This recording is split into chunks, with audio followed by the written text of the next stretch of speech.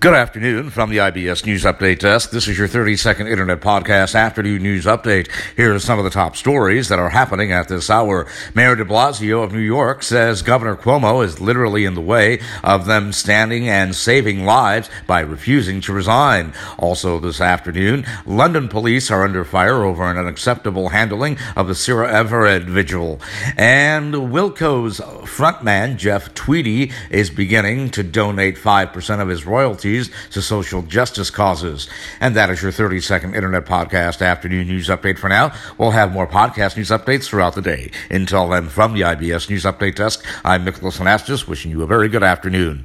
This portion of the IBS News Update was brought to you by United Airlines. United, come fly the friendly skies of United.